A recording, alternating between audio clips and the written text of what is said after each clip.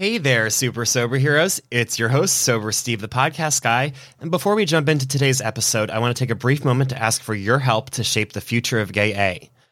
Over the years, this podcast has grown and evolved as I've grown in my sobriety. And recently, I've been investing wild amounts of time, money, and energy to find ways to level up this podcast so it can get heard by the people who need to hear it. I want to take a brief moment to check in with all of you, though, to see what you love about the current show and what could be better as I'm growing and moving forward. In the show notes is a 3 to 5 minute survey for you to complete. I kindly ask that you pause this episode and take the time to complete it if you haven't already. You are kind enough to give me 20 to 40 minutes of your time each week when you listen to these episodes, and I want to make sure it's time well spent. So please let your voice be heard. Thanks, SoberPod, and enjoy the show. Hi, everyone, and welcome to Gay A podcast about sobriety for the LGBT plus community and our allies. I'm your host, Steve Bennett Martin. I am an alcoholic, and I am powerful. As of this recording, I am 34 days sober, and today I will be sharing some tips for newcomers I've learned over my first bit of sobriety. First off, the first thing that everyone recommended to me, and I've found extremely helpful, is to attend 90 AA meetings in 90 days. Now, that might sound like a lot, but the important thing is that it's going to help set that so it's part of your routine. I know that my first few days of sobriety, I was white-knuckling it all by myself before I went into meetings, and going to meetings really helped me get past that first hump that I couldn't do alone, and it's kept me there. I've done more than my share of meetings per days. I've easily probably attended over 40 meetings in my 34 days, and that will increase because a lot of times I've found a morning meeting and an evening meeting that both really make me feel at home. Meanwhile, you want to avoid places that might trigger you. Now, a lot of these are common sense, but you might also forget. For instance, going to bars, liquor stores, clubs, places with alcohol everywhere is going to be really hard for you at first. But also a lot of times it will be places that are unique to you. I know that for me, one of the places that triggered me to drink would be my own home when I was alone by myself. And so those first couple days of sobriety, on my Mondays off from work, while my husband was out at work, I would make sure I was out of the house doing whatever I can all day long, because it was when I was at home, alone, by myself, with my own thoughts and my own fears and my own insecurities and nothing else but those things. That's what really triggered me. So keeping busy and keeping out of the house. So your circumstances for that will be different. You also want to avoid an acronym, HALT, H-A-L-T, that is feeling hungry, angry, lonely, or tired. The reasoning behind these is these are 4 feelings that can lead to possible relapses by triggering you. I know that 2 of them together, especially when you mix hungry and angry, and I'm hangry, nothing's going to stop me from going on a tear, and that is not a very healthy place to be for sobriety. So I've learned I'm giving myself some time to put on some happy pounds as I am making sure I'm not hungry as I'm eating 3 meals a day. Because when I was drinking, a lot of my calories I was drinking, and I was skipping meals so that the drinks would have more of an effect, and I wasn't taking care of my body the right way and giving it the nutrition it needs, which I am now, and that certainly helps. Angry is a little bit hard because when you're angry, it's not as easy as just eating something, but I've tried to do deep breathing exercises. I'm learning to meditate, which is a bitch. Meditation is a bullet point and something that they hint for newcomers, and that has just been very hard for me.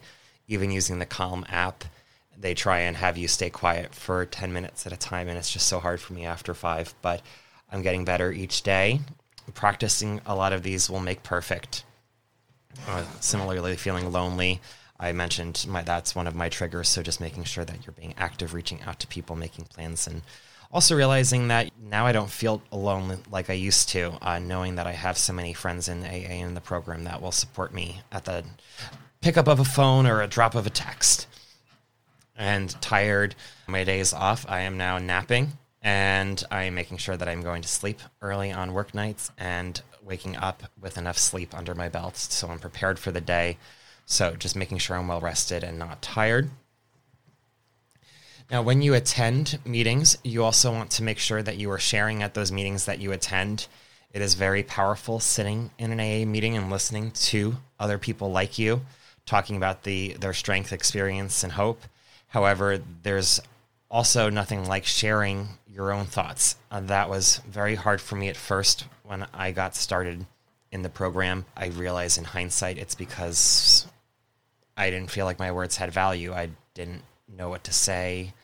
I was worried about every word that was coming out of my mouth. Like, what would these people think of me? And I realized that they're thinking me what I'm thinking about them, and that we're just all happy that we're all together and that we're all sober.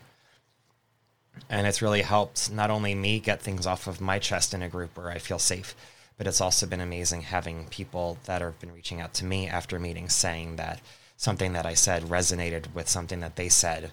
And it's just showing me that, this whole circle of sharing works. And the only way that circle works is if you're continuing on it with. So definitely push yourself to share at the meetings you attend when possible. And in general, connect with other alcoholics. I'm gotten sober in the age of Zoom, and so near the end of meetings, a lot of people put their phone numbers in the right column in the chat, and I made a habit of saving all of those phone numbers into my phone. Will I ever call each and every single one of them? Probably not, but I am adding them into my phone so that their numbers are there just in case that time ever comes where I need them, because I know that it is possible that I will get to that point down the road, and I want to make sure that I am ready and equipped. If meditation and prayer is harder for you like it is for me, practice will make perfect. I mentioned meditating, but also praying is something that growing up in a Catholic school that did not really turn me on to that idea of organized religion. Finding my higher power and creating a relationship with him has been very hard through this process, but I am now working step 3 of this recording, and the Serenity Prayer is starting to have more and more power for me. It's something that I've been able to take a deep breath and say whenever I have an overwhelming moment at work, and it's been really helpful. So hopefully that, as well as all the other advice I was able to just give out, will help you as you get started along your sobriety journey. Thank you for listening. Please leave a review if you found this information helpful. If you need help immediately, please go to www.aa.org or call SAMHSA's National Helpline at 1-800-662-HELP. If you're interested in sharing your story, getting involved with the show, or just saying hi, please email me at gayapodcast@gmail.com. And do not forget to follow us wherever you're listening so you can get new episodes when they come out weekly. And until that time, stay sober, friends.